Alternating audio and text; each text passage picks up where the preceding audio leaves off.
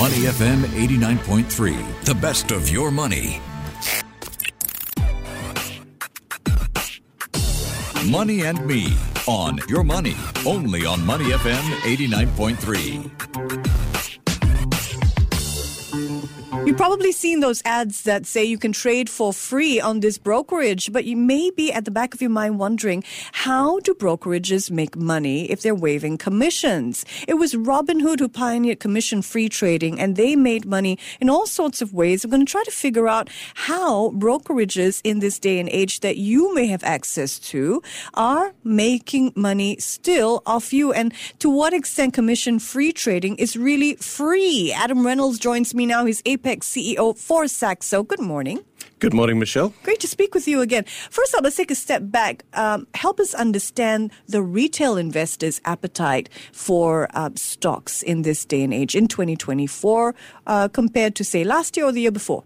Yeah, so 2024, it's an interesting start to the year. It's been a bit difficult. The tech stocks are once again doing well. Last night, I think we hit a new high in the NASDAQ. But the retail investor probably has not been as invested as they were during the meme stock boom and during COVID 21 and 22.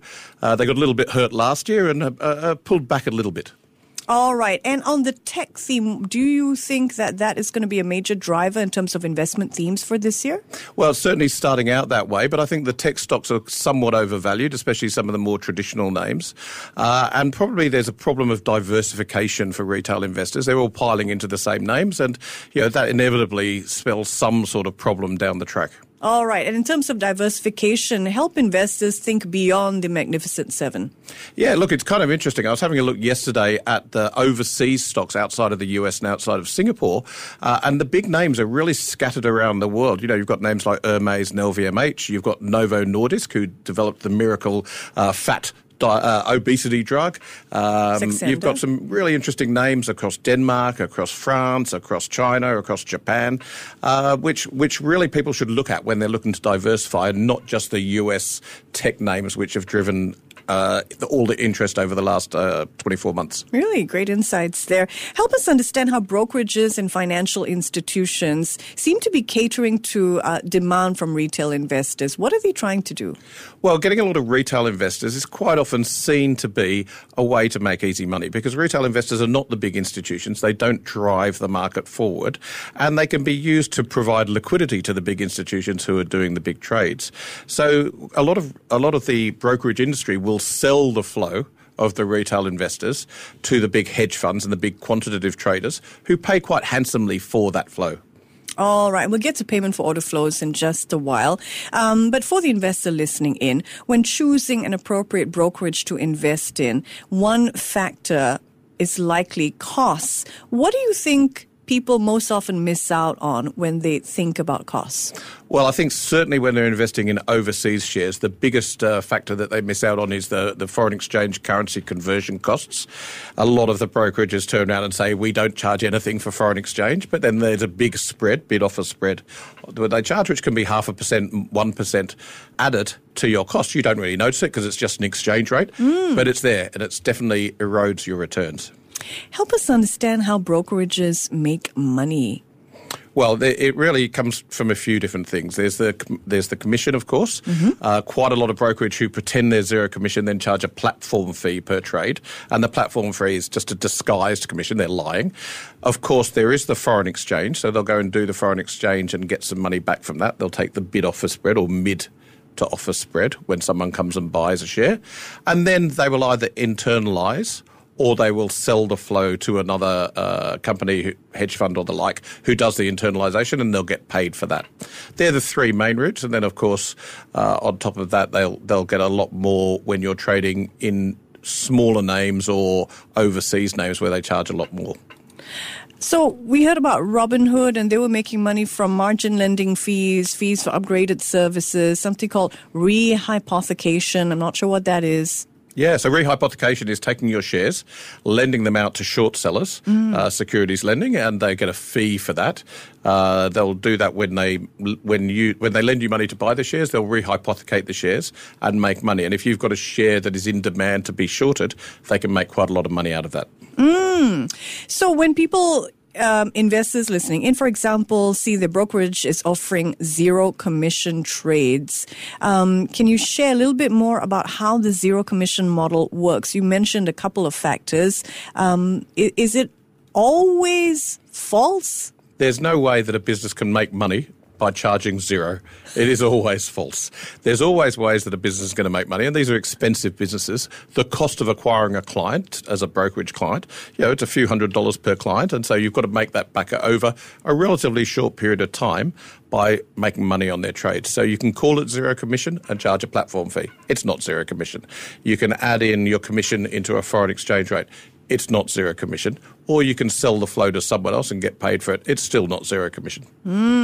Why is it still so expensive to acquire an investor, given this, we've seen such a floodgate open from a couple of years back, right? Well, it is something where you're acquiring a client who becomes very sticky.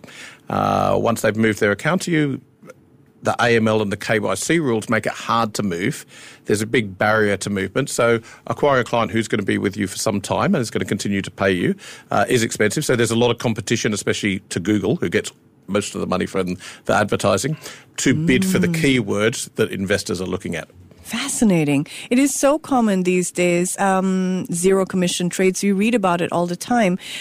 Despite a brokerage's obligation to provide best execution, the SEC has acknowledged that payment for order flows may raise concerns about whether or not a firm is meeting its obligation of best execution to its customer. Let's talk a little bit about payment for order flows, which was a big deal with the whole meme trade. Yeah. Right, and the whole, I can't remember, was it AMC? It was AMC and it was GameStop. And actually around that time, you may remember that some of the big hedge funds like Citadel stopped providing liquidity to Robinhood, and then they had to stop trading it.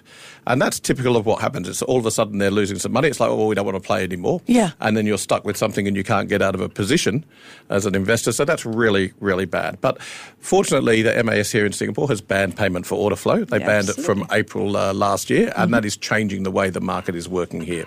So what does this mean for the dynamics of financial markets? If payment for order flow is banned 1st April 2023, how come we still see zero commission trades being allowed?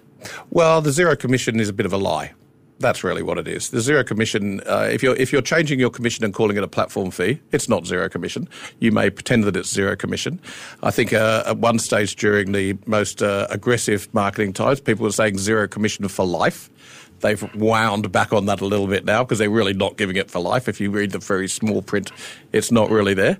But, when people say zero commission, what they really mean is we're going to charge you something that looks a lot like commission, smells a lot like commission, but we're not calling it commission.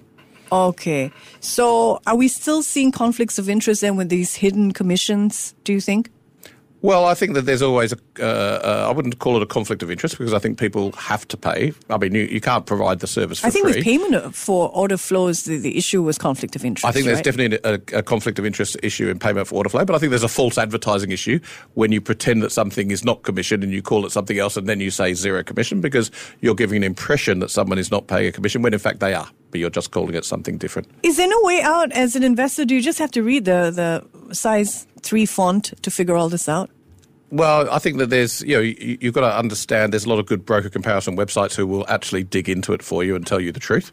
I think if you really want to dig in, then looking at that size 3 font is important because these fees really do erode your returns, and that's what it's all about. If you're an active trader, you're paying a lot of fees away, especially if you're trading a lot in overseas stocks and paying that foreign exchange fee every time. It's very, very expensive, and you really can't make money if you're doing an FX fee of 50 basis points per turn, 50 basis points per in and out, so a whole % per round turn. It's almost impossible to make money.